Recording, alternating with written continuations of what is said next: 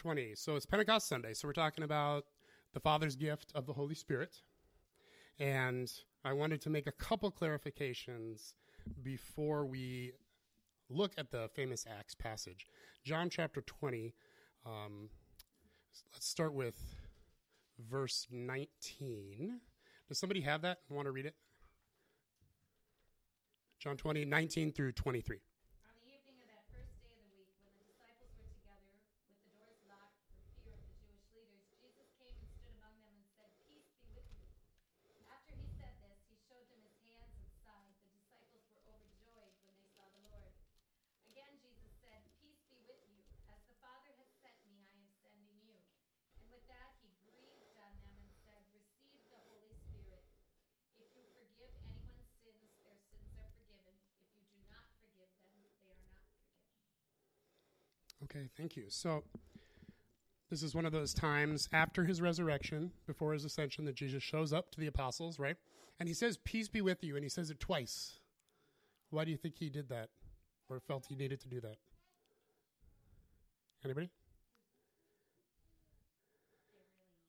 They really needed it. I think it's as simple as that. He said peace, and then a minute later he said it again because they needed peace. They were not in peace right now. They were still in fear. They were still hiding. Okay, when Jesus got arrested, they all freaked out. They scattered. At the cross, none of the apostles are there. None of the disciples are there except John. John and the women. They had the guts to be at the foot of the cross. All the other dudes hiding somewhere. Maybe they were in the back of the crowd in like a burqa or something, but they were afraid that they were going to get arrested and killed too. So they're afraid. And right after Jesus raises from the dead for the first time, not for the first time, the only time, but the first time he visits them, he finds them in a room behind a locked door. Okay? So they're still hiding. They're still afraid that they're next. And now he comes to them and they're still hiding and they're still afraid. And he says, "Peace," because they really needed peace. They were bogged down with fear. And that's the heart of God towards us. He wants them to know that you can have peace. I know you ran away. I know you feel terrible about it and really guilty now that I'm standing here. But peace, you're forgiven. And he mentions that at the end. You have the authority now to forgive just like I've forgiven you. And he does something very charismatic, to use a lack of a better term. And he breathes on them and says, "Receive the Holy Spirit." That's kind of unusual, right? We have a passing of the peace tradition in church. A lot of churches pass the peace. We don't usually breathe on each other. That would be weird. We would consider that strange, especially this time of year when half of us are fighting something. So what is going on here? Why does Jesus do that? Any thoughts? This is verse 22. Well, he had just risen from the dead. I think it's also an affirmation of the life that was in him. Mm-hmm. Truly alive. Yeah, proving that. The life of God right on them. And he proves it in a number of ways. He shows them his scars. Hey, this is really me. He breathes. He eats. In another passage, he cooks them breakfast and then eats with them to show that he's still alive. He still has a body. He's not a ghost, because they believed in that sort of thing. A little louder? He's the God of the living. Yes. And he wants to emphasize that he is the God of the living and breathe his life, his living and ever living life. I think that's good. What does this remind you of any other Bible passage? Creation. The story of creation. God makes Adam, the first human, out of the dust of the earth, out of the elements and minerals and atoms that were lying around that he had already created. He made Adam, and then he breathed his life into him. Now, in Hebrew, this is a really important concept because the word breath, wind, and spirit are all the same word. Ruach. It means breath. It also means wind, and it also means spirit. They mean the same exact thing. And so when it says God breathed his spirit into Adam, that literally meant humans now had a spirit inside of them because God had breathed into them his own spirit, or the existence of a spirit inside them. And so now Jesus breathes on them in much the same way. Jesus is, as Paul fleshes out later when he gets more theological, Jesus is the second Adam. He's come to do it right, to reset what was once made wrong. Wait, that's quantum leap. He's come to be what Adam was supposed to be, to live the perfect life and to set up the future of humankind. And so he breathes into his disciples, all of them, not just one, that breath, that spirit, that ruach. So did they receive the Holy Spirit? He said, receive the Holy Spirit. Did they? Yeah, right? Jesus doesn't usually fumble the ball, right? So if he said receive the Holy Spirit, I think they received the Holy Spirit. And so this is really important to note. Before Pentecost Sunday, believers had the Holy Spirit living inside of them. Everybody with me? There's a very important distinction to make.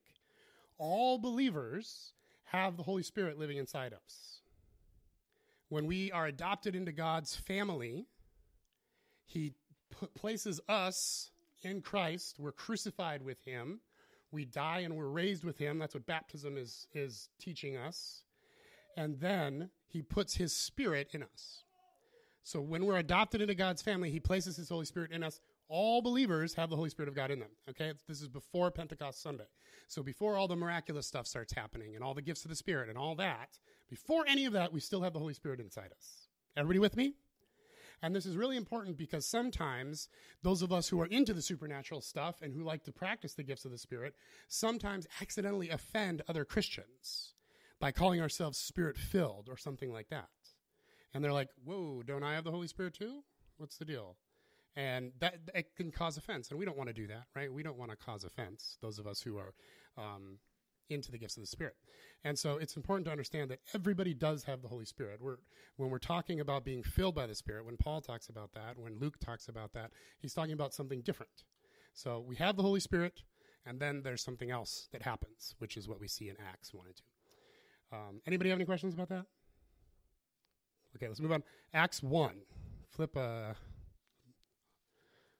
the next book. Steve. Why did he just kind of like out of the blue say that thing about the sins? I mean, it just seems like there's no context for it. He's just passing his authority over to them. And we see that in a number of different places. He does it before he dies.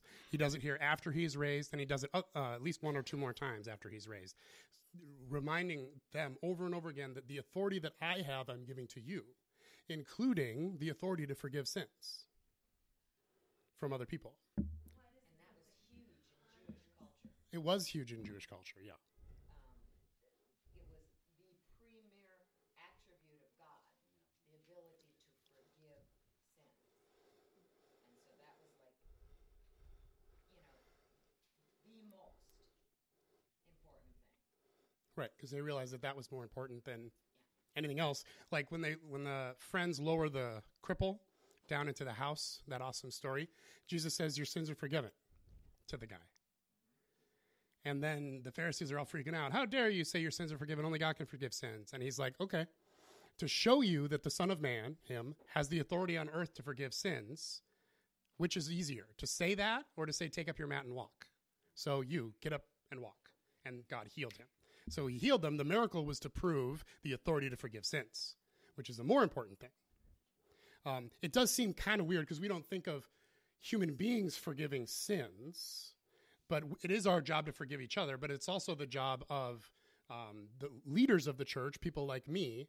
We are given the responsibility of God to forgive people's sins. That's not to say that you have to go through me or someone else to get forgiven. Does that make sense? Yeah, but the flip side seems more ominous. Or if you decide, Whoever you do not forgive is not forgiven. Yeah. if the guy didn't forgive me my sins, I'll just go to the Lord. But if this dude's holding it, then does God honor that and say no? He does, yeah, and that's one of the burdens of leadership in the church, is that he does honor that. And the reason it exists, I think, is to scare the pants off people. Because if you've got, like, let's say I'm talking to a guy and, okay, that's too real. I can't share a real story. Let's say I'm talking to a guy who just moved in with his girlfriend, And I'm like, do you think that's the best thing to do? And he's like, no, but God forgives me. And I'm like, all right. And then a month later, so what's going on? Oh, yeah, I'm still there. Don't you think you should maybe move out? Don't you think, sleeping with your girlfriend before you're married, the Bible's pretty clear about that not being a wise thing to do, that not being a good thing to do, it being a sinful thing, in fact. Yeah, I know, I should probably do that. Yeah, I'll stop. And then a month later, I talk to him again. No, I haven't stopped. It's too fun. I don't want to stop. Okay, don't you think you should? Yes, I should. You're right, I should. Talk to him a month later. Still hasn't stopped, okay? After a while, he needs to be reminded that what is happening is actually pretty serious. And so I might show him a passage like this and say, look, you're coming to me, and you're just saying you can continue to do whatever you want. Paul says, don't be deceived. You can't just do whatever you want and enter into the kingdom of heaven. Now, that doesn't mean you're going to go to hell. It's talking about the kingdom of heaven on earth, but that's a different thing. So I think it exists to help scare the pants off of people, because occasionally we need the pants scared off us. So he was just handing off showing that he's had some big time authority. Yeah. So it's another example of him passing on his authority to the church. Because, like, the same with the authority to do miracles. He's like, all the things you've seen, even greater things than these, you're going to do yourself. I'm not doing these because I'm God. I'm doing these because I'm following the plan of God, and you're going to follow that plan too, and you're going to do all the same stuff. And he had to tell the disciples that 1 billion times for it to actually get through. And it still never really gets through until after Pentecost. That's when it really starts to click, because the supernatural starts happening. Wait a minute, Jesus is in heaven. He's gone. And now the supernatural stuff is happening again. Oh, this changes stuff. Yeah. Just one small interesting thing to ponder was that receive the Holy Spirit, and then he talks about forgiveness. Yeah. The Holy Spirit to forgive. Yes. Absolutely. And The Holy Spirit we can't do with that which is so hard. So just that it's put so close together, Yep. I think is important. it is to forgive others, but also our forgiveness from God. The Holy Spirit within us is our reminder that God has forgiven us. And it gets confusing when we start talking about the Holy Spirit. It's going to get more confusing as we go here through these passages, because the Holy Spirit's a busy dude. He's doing a lot of different things, okay? He's a really busy dude. One of the things he does is he dwells within us, and that is to bring our relationship with God closer. He tries to draw us closer to the Lord, our relationship with God, to remind us, help us to understand our forgiveness. He brings peace, helps us to cultivate the fruit of the Spirit, sanctification. Those things are all about the Holy Spirit living within us. And that's true for every believer. And I think that passage also brings a level of humility. It's startling, especially for a leader. Like, as a pastor, I can withhold forgiveness. That's kind of terrifying. I mean, that's such a great point. The Holy Spirit first, so then don't have to be quite as worried about the flesh man deciding I hate this guy, I'm not going to forgive him. Mm-hmm. Okay, because you can't with yourself. Yeah, the Holy Spirit. Yeah, only with the Holy Spirit. I mean, I'm not saying that non-Christians can't forgive. They can, but I think there are certain things that are just too hard to forgive without the Holy Spirit. Versus doing it in our flesh. Exactly. That's what brings the freedom. Right. And the breath comes from within. That's why he breathes the Holy Spirit. It comes from within. Right, from within him, within. About the blast of his breath a couple times. And Yeah. power. Yep, exactly. Power is the key, actually, to that. Did somebody else have a hand up? Okay, let's keep going. I'm sure more questions will come. Acts chapter 1. Acts chapter 1. Starting with verse 3. I'm going to read, 3 till maybe 9. Acts 1. This is talking about Jesus again. He presented himself alive to them after his suffering by many proofs, appearing to them during the 40 days and speaking about the kingdom of God. And while staying with them, he ordered them not to depart Jerusalem, but to wait for the promise of the Father, which, he said, you heard from me. For John baptized with water, but you will be baptized with the Holy Spirit not many days from now. So when they had come together, they asked him, Lord, will you at this time restore the kingdom to Israel? And he said, it is not for you to know times or seasons that the Father has fixed by his own authority, but you will receive power when the Holy Spirit has come upon you, and you will be my witnesses in Jerusalem, in all Judea and Samaria, and to the ends of the earth. And when he had said these things, as they were looking on, he was lifted up, and a cloud took him out of their sight. So this is the ascension of Jesus. How long has Jesus been with them since the resurrection? 40 days, verse 3. So he's been with them for 40 days. That's kind of a long time. Jesus didn't just be like, hey, I'm back from the dead. Here's a couple reminders. I'm out of here. Like, he's there for 40 days. And he is teaching them. And he's reminding them things. And he is going like, remember all that stuff I said? This is what I was talking about. I was talking about my death. I was talking about being raised from the dead. These are the things. And he's illuminating the scriptures. And they're like, oh, okay, we get it now. We get it now. You had to die, and that was important. Okay. And so he's teaching them. He's showing many miraculous signs. Lots of people saw him. In another place, it says 500 different people saw the resurrected Lord. And what does he command them to do? So his final command.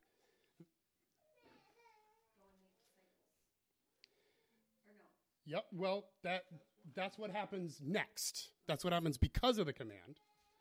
So, right.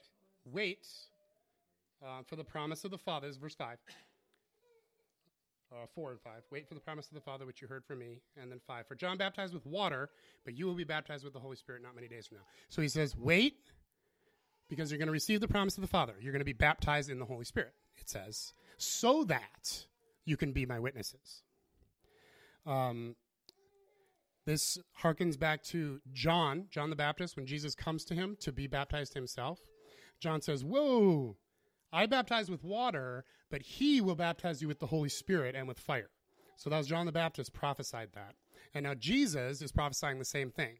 You wait here and you're going to receive the promise from the Father, that thing John talked about, and you will be baptized with the Holy Spirit, with fire, and that will give you the power to be my witnesses. You will receive power. And so it's not a physical baptism in water. Okay, the baptism in water is the baptism of repentance. We repent of our sins, and we are washed clean of our sins. That's what water baptism is about. And so people were getting baptized by John in the Jordan River. Back then they always baptized in living water, moving water. And so John the Baptist baptized people for repentance. People were never did Jesus himself ever baptize somebody, but people were baptized into the name of Jesus, again, through water baptism. And so the symbol there, of course, is you are immersed fully in water, and you are risen up again, and that shows the death and the new life. And the word baptized literally means to immerse. You're covered in water, which means you're covered in that cleanness, that newness in Christ is what water baptism is about. And I'm not making any theological statements about how you should or should not baptize. Let's not get hung up on stuff like that, okay? I'm just saying what the Greek word means, to immerse. And so Jesus is saying that's going to happen, but it's not going to be physical water that you're baptized in. It's going to be the Holy Spirit. It's going to be fire. So it's a spiritual baptism, a second baptism, a spiritual baptism. And so baptized with water, repentance, baptism of the Spirit, power. It's for power. You will receive power when the Holy Spirit comes on. Everybody with me? So that you can be my witnesses. Not you will receive power so that you can have superpowers, because superpowers are fun. No, you will receive power so that you can be my witnesses. It's to do ministry. The purpose of the baptism of the Holy Spirit, filling of the Spirit, whatever you want to call it, this thing that he's talking about, this thing Jesus is telling them is so important. The very first thing you have to do now after I leave is this. It's really important because you need power. You need the supernatural power of God to do ministry. But you said every believer has the Holy Spirit. Yes. And that's why this gets a little confusing. Because, yes, every believer has the Holy Spirit. Jesus had already done that. He had already breathed on them and said, receive the Holy Spirit. And now he says, now wait for the Holy Spirit. Huh? What? That's weird, right? And it's because the difference here is the Holy Spirit within or the Holy Spirit upon. Look at verse 8. So Jesus said, receive the Holy Spirit when he breathed on them in John, and they received it. They took him in, they breathed in that breath. That's the indwelling Holy Spirit, which is there for sanctification, to increase our relationship with God, forgiveness, all those wonderful things we talk about. Very important. And then verse 8, but you will receive power when the Holy Spirit has come upon you. So not within you, he's already within you. But now he's coming upon you. And it says, and you will be my witnesses in Jerusalem, Judea, and to the ends of the earth. So it's about witnessing. It's about sharing Jesus' ministry. The ministry of Christ happens best and more sufficiently through the power of the Holy Spirit himself. When the Holy Spirit comes upon us, we receive the power. Now, we see this throughout the Old Testament. Throughout the Old Testament, it said, and the Spirit came upon that guy, and the Spirit came upon this guy, and the Spirit came upon this guy. Who are the folks that had the Holy Spirit come upon them? Old Testament? Prophets? Who else? Kings? Yep. Priests? Other dudes who are sort of like mini kings? Judges. Thank you. So those are the only people we ever see the Holy Spirit come upon in the Old Testament. Judges. The judges, before the kings started. And so they were the special ones, okay? They were exclusively male with very few exceptions, Deborah being the main one. There were a couple female prophetesses, we think, but they're not really talked about. So they were almost exclusively male.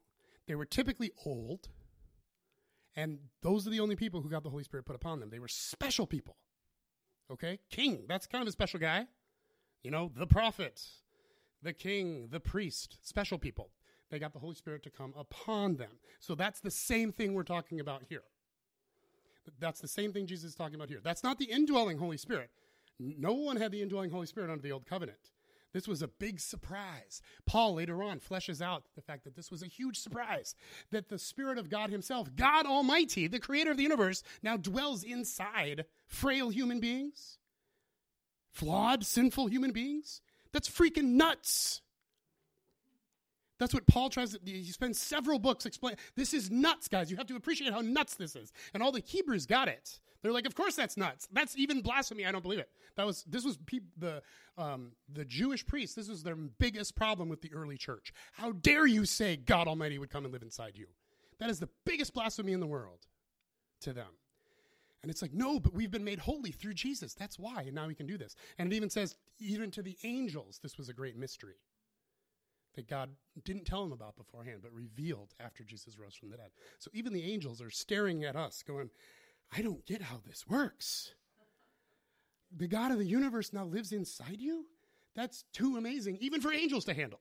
So the fact that it gets confusing to us, don't worry about it. Because even angels are like, what? So that's a big deal. The Holy Spirit living in us couldn't happen under the new covenant. Only through what Jesus did can the Holy Spirit live in us.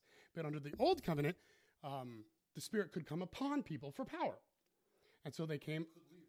Yes, could leave, especially if you ticked them off. He's trapped inside you. By his own choice. Yes. The indwelling Spirit is stuck in you for your own good, which is why you can never escape God. No matter how fast you run, he's right there, which is amazing and wonderful. Except when we're trying to run from him, it's probably annoying. But we can never get away because he's always with us. But we can lose, grieve, get rid of the Holy Spirit coming upon us. Okay, so they're two separate things, within and upon. Upon happened in the Old Covenant. Within did not, could not. Now within definitely happens to every single believer through Jesus Christ, but upon may or may not. Based primarily on whether or not we're doing what the disciples are doing here, which is following what Jesus said. Jesus says, wait in Jerusalem for this to happen. This is really important. This is the first thing I want you to do as the new church. You're not going to go build a building. You're not going to print up Jesus Saves t-shirts. You're not going to do whatever it is we might want to do. No, you're going to pray and wait for me to do something. I am going to ask the Father. The Father is going to send the Spirit. Great Trinitarian passage there, right? Jesus asks the Father sends the Spirit. The Spirit does the work of Jesus now on earth through us to glorify the Father. It gets confusing, but it's wonderful. Okay. And so everybody get the within versus upon difference? Okay, within is for our relationship with God, forgiveness, sanctification.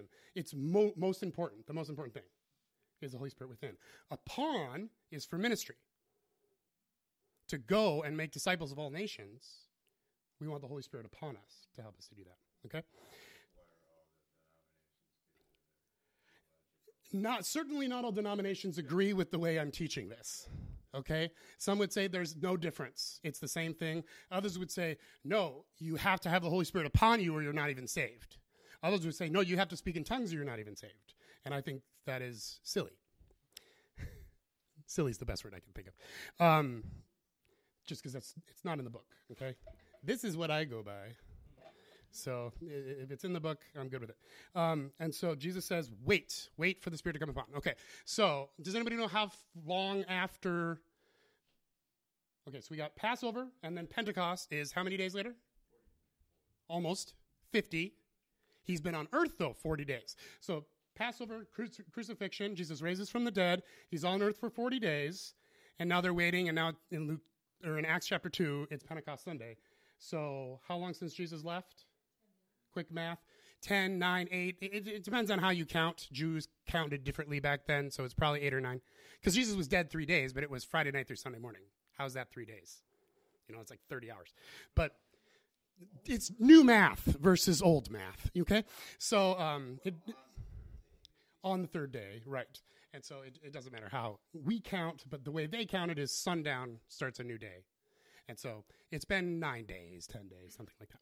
So they've been praying for a few days, over a week, in this upper room, again, kind of hiding from other people. They're in the temple areas where they are. But they're off on their own in a room, kind of hiding. I'll just read 1 through 4 again. The day of Pentecost arrived. They were all together in one place. And it previously in chapter 1 said there's about 120 believers at that point. Okay? Now, 500 people saw Jesus when he was risen. And now we're down to 120. That's interesting. Again, maybe some of that fear. Maybe some of that, dude's getting killed around here. I'm out. Maybe they just had to work. Maybe they had to work. It's possible. And that brings up a good point of the 120 were apparently here praying pretty much the whole time for over a week. That's like a really dedicated prayer meeting. That's like hardcore. And this is true throughout the scriptures. If you pray, God moves. If you pray more, God moves faster. If you pray a lot, God moves like crazy. And I'm not going to say it's a formula, but it is a very common theme in Scripture. Is if you want God to do something, pray. And pray more, and pray more, and pray more. Jesus promised them the Holy Spirit would come, and yet they're praying for it for like 8 or 9 days straight. So that's commitment. That's serious prayer. And I don't know if you guys have ever done anything like that, had an all-night prayer vigil, or gone to a prayer meeting every week, or gone to daily prayer, or anything like that. There's a reason Christians have done that, both as a part of their structured Christianity, but also just as they feel led, because the more prayer, the more God is going to move. And sometimes, if we're not praying, it sort of proves we're maybe either not that desperate for what it is we asked for, or we maybe don't trust that God's actually going to do anything if we're not willing to pray. That's not a condemnation thing. That's just an observation. Okay. So these guys are serious about prayer. This is a very long prayer meeting. I'm not saying nobody ever left the room, okay? But I'm saying that as a church, they've been praying for 9 days, 10 days, whatever it is. And then suddenly, and this is how it works sometimes, they've been praying, waiting for God to move. God, why aren't you moving? What's going on? I mean, I don't know. After 2 hours, you might be like, when's he going to show up? How about after 2 days? I've been here for 2 days. My butt hurts on these, like, stone chairs that you got up here in the upper room. Like, this isn't cool. I got stuff to do. I got fish to catch. I got kids to feed. God, what's going on? You promised this. Where is it? But they keep praying. And there's a lesson there, too. When God promises something and we're really going after something of God, don't stop praying. And this is every time Jesus teaches about prayer, he teaches that. Perseverance, persistence. Don't stop praying. I got to think that after a few days, they're like, we heard wrong, or he lied, or he said something that we can't understand because he's God and we're not. But clearly nothing's happening because we've done everything we can think of. But they kept praying, and they kept praying, and they kept praying. And then suddenly, and that's how God works sometimes, we're doing something for so long, and then suddenly the whole world changes. So suddenly, there came from heaven a sound like a mighty rushing wind. Now remember, the word wind is the same word for spirit, same word for breath.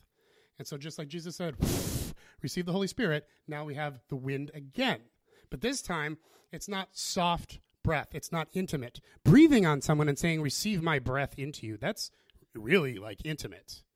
I wouldn't want some stranger doing that to me. I'd be like, dude, no.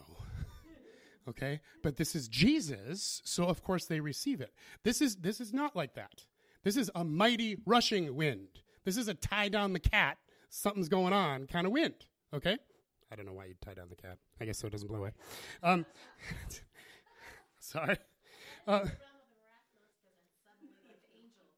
Right. Well, and it says a sound like a rushing wind. There wasn't an actual wind. So it is miraculous. It sounds like a tornado's coming through the room, but the papers aren't moving. That's weird. This is unusual for a prayer meeting. Okay? And it filled the entire house where they were sitting, verse 3, and tongues, and divided tongues as of fire. So not tongue like this. Like, the top of a candle is called a tongue of fire because it looks sort of like a tongue. So it's saying tongues were distributed to them and rested on each one of them. And they were all filled with the Holy Spirit. And so this is where the phrase filled with the Holy Spirit or Spirit-filled comes from, is from Scripture. And began to speak in other tongues as the Spirit gave them utterance. So there's so much stuff in this passage. This is where the idea of being filled with the Spirit comes from. And again, it gets really confusing because, wait, the Spirit is already in us. And this is talking about the Spirit coming upon us. But the word it uses is filled. Not on, but filled, like inside. So it does get confusing. Holy Spirit's a busy dude. He's doing a lot of stuff. Okay? So don't worry too much about the ins and outs and the parsing of the Greek words and all that kind of stuff. We want to be filled with the Spirit. We already have the Spirit in us, and we want to be filled even more. Who wouldn't want to be filled even more of God? Right? That's kind of a no-brainer. I want more of God in my life.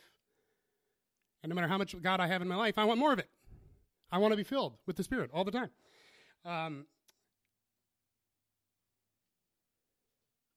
Yeah, there's so much here. Okay, let's just go for questions. Who has some thoughts on this passage? Well, I just wanted to comment that they prayed and prayed and prayed as we did in our worship time. Spirit move, we're ready for you. And I think about as the Spirit came on them after they prayed, they headed into one of the greatest times of persecution ever. Yeah. It just really messes with my thinking as far as I'm seeking and praying and looking for breakthrough and everything, because I keep thinking it's going to break through in this great time of rejoicing and all these things that I've been, are going to be Yep. restored. But that's really not what God did there. Yep. And so is it maybe more about the breakthrough that he's wanting to do here because he empowered them? They turned the world upside down. Yep. But now about great personal cause. Yeah, the Spirit breaking through doesn't necessarily mean now I get my Benz and my promotion and all the other great stuff I'm hoping for. God does like to bless us, but that's not what it's talking about, okay? Because like you say, here, the Holy Spirit comes, awesome, we will all be murdered within the next few years. Now, that's not true historically for all revivals or for all times that the Spirit breaks out, but for this first generation, martyrdom was the norm for Christian leaders. And they needed the Holy Spirit with them to be able to handle that. To do the work and to comfort them. But it's true that when we're saying Spirit come, we can't be doing it out of selfish reasons, so that you can do this or that. I'm not saying don't request things of our wonderful, loving Father that you yourself need. That's important. But when it comes to the Spirit coming upon us, that's for ministry. That's for outreach. That's for being his witnesses. And notice, what is the first thing they do? So they're praying, nothing's happening. All of a sudden, loud wind, icy fire on everybody's head. That's unusual. What's the first thing they do? They leave the room. They stop hiding. They're not afraid anymore. They've been afraid, remember? This whole time, they've been afraid. And they're not afraid anymore. They're bold now. They're empowered by the Holy Spirit. And they go out there and they start preaching about Jesus to the people who killed him. People who they were terrified to even admit that they knew Jesus. Now they're saying, that man you crucified was the Son of God. And this stuff that you see right now is because he went to the Father and he sent the Spirit to us. That's what's happening. That's boldness. That's crazy. And that's what the Spirit coming upon us does, is it gives us that supernatural power to do and to be something that we are not in and of ourselves. Steve. I was misunderstanding, I think, because when you said that the group was now 120, yeah, I think it is that, because in 15 it says, in those days Peter stood up among the believers. I was thinking it was in that room, but not among the believers. And then it said parenthetically, a group numbering about 120. So yeah, I bet you there was a big fallout. A bunch of them just said, Yeah. and then, because yeah, it did go down to that. which it doesn't mean they stop believing in Jesus. It just means an 8-day prayer meeting is just too long, dude. I can't handle that. Which I'm not judging them, but some of them were scared. And Derek Prince used to say, for anybody who doesn't know who Derek Prince is, he's passed on now, but he was great Bible teacher. great teacher. He would say, why 10 days? He said 10, 40, 50, Yep. 10 days. Why did they have to be in that upper room 10 days? Why 10? Why not 7, 5, 12? Why 10? And his thoughts, it's just, that's what it is. I mean, he was the first one to say, these are my thoughts. It took that long to whittle it down to the ones that the Spirit knew would obey and follow and go. It's an interesting thought. It was just his Maybe thought. 500 were there on day one. Yeah, And by the time you got to the end, you're down to 120. yeah. It took 10 days. That's kind of how I've thought of it. But Which isn't just his thoughts. it's not necessarily condemnation on those who weren't there. No. It's just what it is. Some people are ready now to do what they're being called to do. Yeah. I don't know how to remember to say it well anymore, but I just remember always being taught there's a correlation. I mentioned this morning between the Tower of Babel, what happened there. Yep. And at that time they were seeking a name for themselves higher and higher, and God scattered them and gave them languages that were confusing and spread the nations. Where here, those He's who were reversing seeking that. Him in prayer, Yep. they were seeking God, not themselves. Yep. And God unified them. Yep. So therefore they were free to go. So it's a reversal of the curse of Babel. Because the curse of Babel wasn't just for those dudes, it was everybody. That's when new languages came about and, nations started to separate and that sort of thing. So this was a reversal of that because in Christ, now all believers are one, no matter what culture or language or nation we're a part of. It's a beautiful thing. Think that tongues separate us, but actually God meant it to unify us. Yeah. But only through obedience to Him. Because it's not our own will that we speak in tongues. It's only the Holy Spirit who can do that. We can't understand each other, so it's just Yeah. versus a whole different perspective. Yep. So I'm just going to end on one more thought because we're getting late. Look at the first passage, and it says in verse 4, verse 3, divided tongues as a fire appeared and rested on each one of them. This 3, Acts 2, verse 3, rested on each one of them. I could write a whole book on that phrase because I think that phrase changed the world forever. Because the Holy Spirit did not come upon just the apostles. He did not come upon just the leaders. I mean, surely he came upon just the old people. Young people can't handle the Holy Spirit. We wouldn't trust them with supernatural power. That'd be ridiculous, right? No, young and old. I mean, obviously not women, though.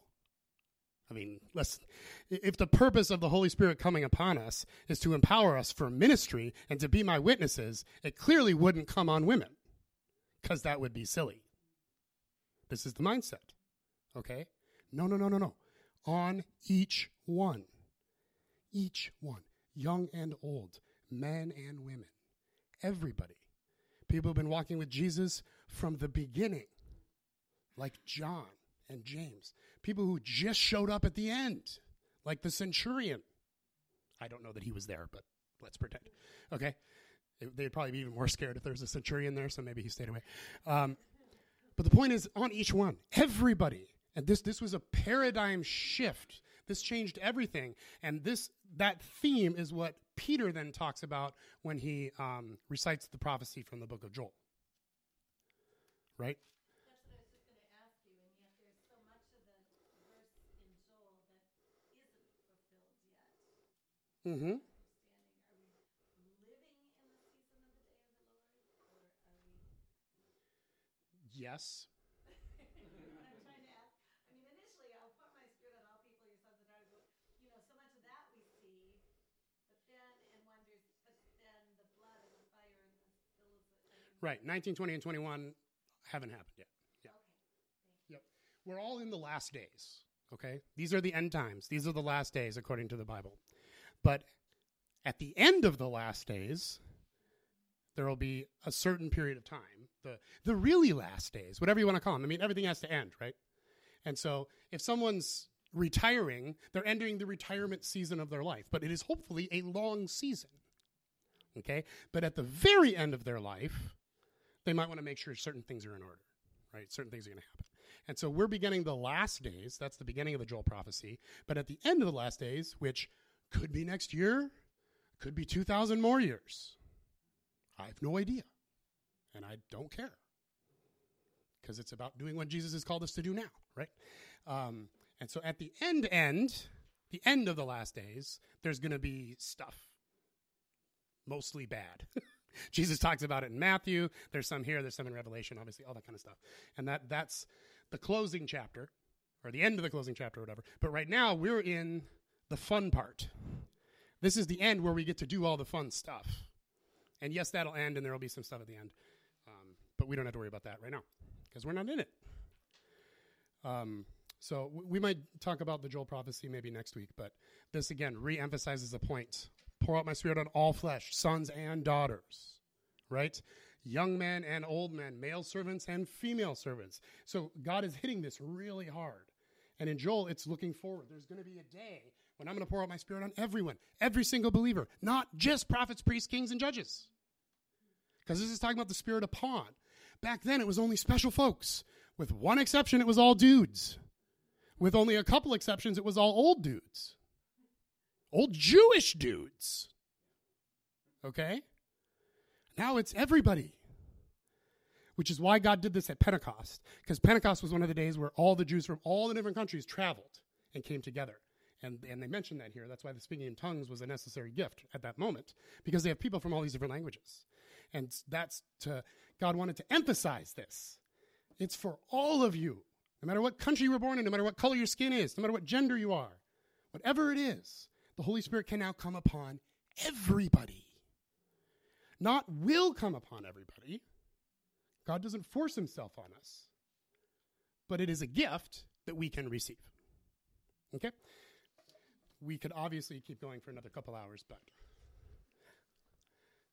I'm going to pray and let us dismiss. I know some of this stuff is confusing because the Holy Spirit's a busy dude and he's doing a lot of stuff.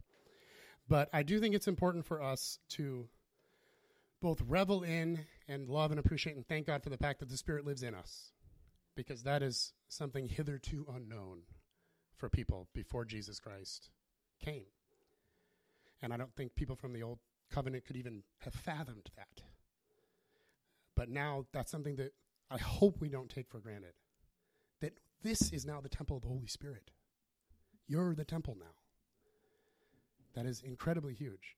And even though we're not kings and priests, that the Spirit can still come upon us in power and in supernatural glory to do his ministry, even though we're not special. We're normal. We're just folk. And yet the Spirit wants to come upon us to do his will and to change the world and to bless that friend who's really down. And that's what we need, because we can't do it in and of ourselves. If we could help everybody in our life and set them all free, we would have done it already, right? We can't do it. God can. And God chooses. Intercession is good. Praying for those people is great. But ultimately, God chooses you to be the one to do it. He wants you to do it. That's why when they said, Jesus, teach us how to pray, he said, pray like this. Give me bread to give to my friend. Bread being a metaphor for the Holy Spirit.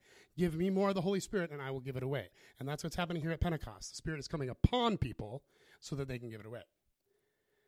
And so intercession is good. We should intercede. But more than that, we should get on our knees and say, Lord, fill me with your Spirit. Baptize me in your Spirit.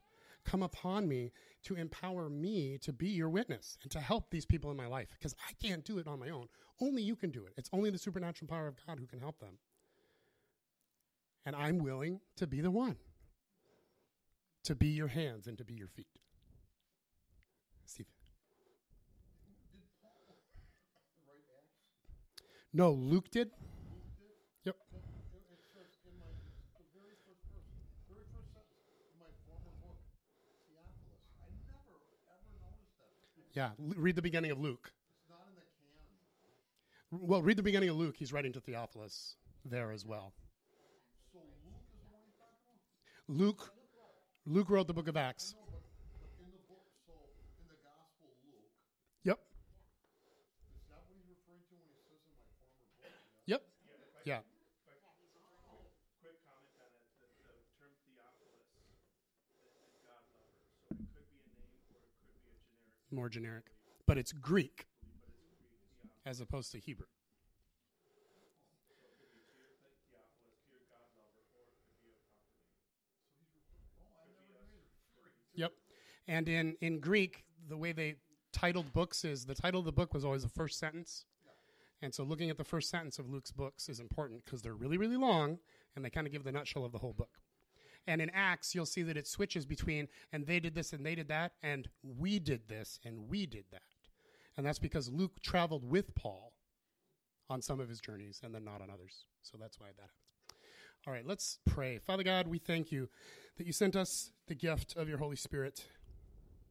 We thank you that you place your Spirit in us. We thank you that you want to place your Spirit upon us and that you are willing to partner with us to be your witnesses and to bless those who are around us and to be involved in the supernatural life that you give to your church. We're humbled by that. We don't fully understand that. And we confess that we don't seek it as much as we should. We confess that we don't wait and pray and pray and pray and pray and pray and pray. And that when you do move, we confess we maybe have a tendency to just sit around and enjoy it as opposed to leave the room and go give it away. And so, Father, we thank you, but we ask you to help us.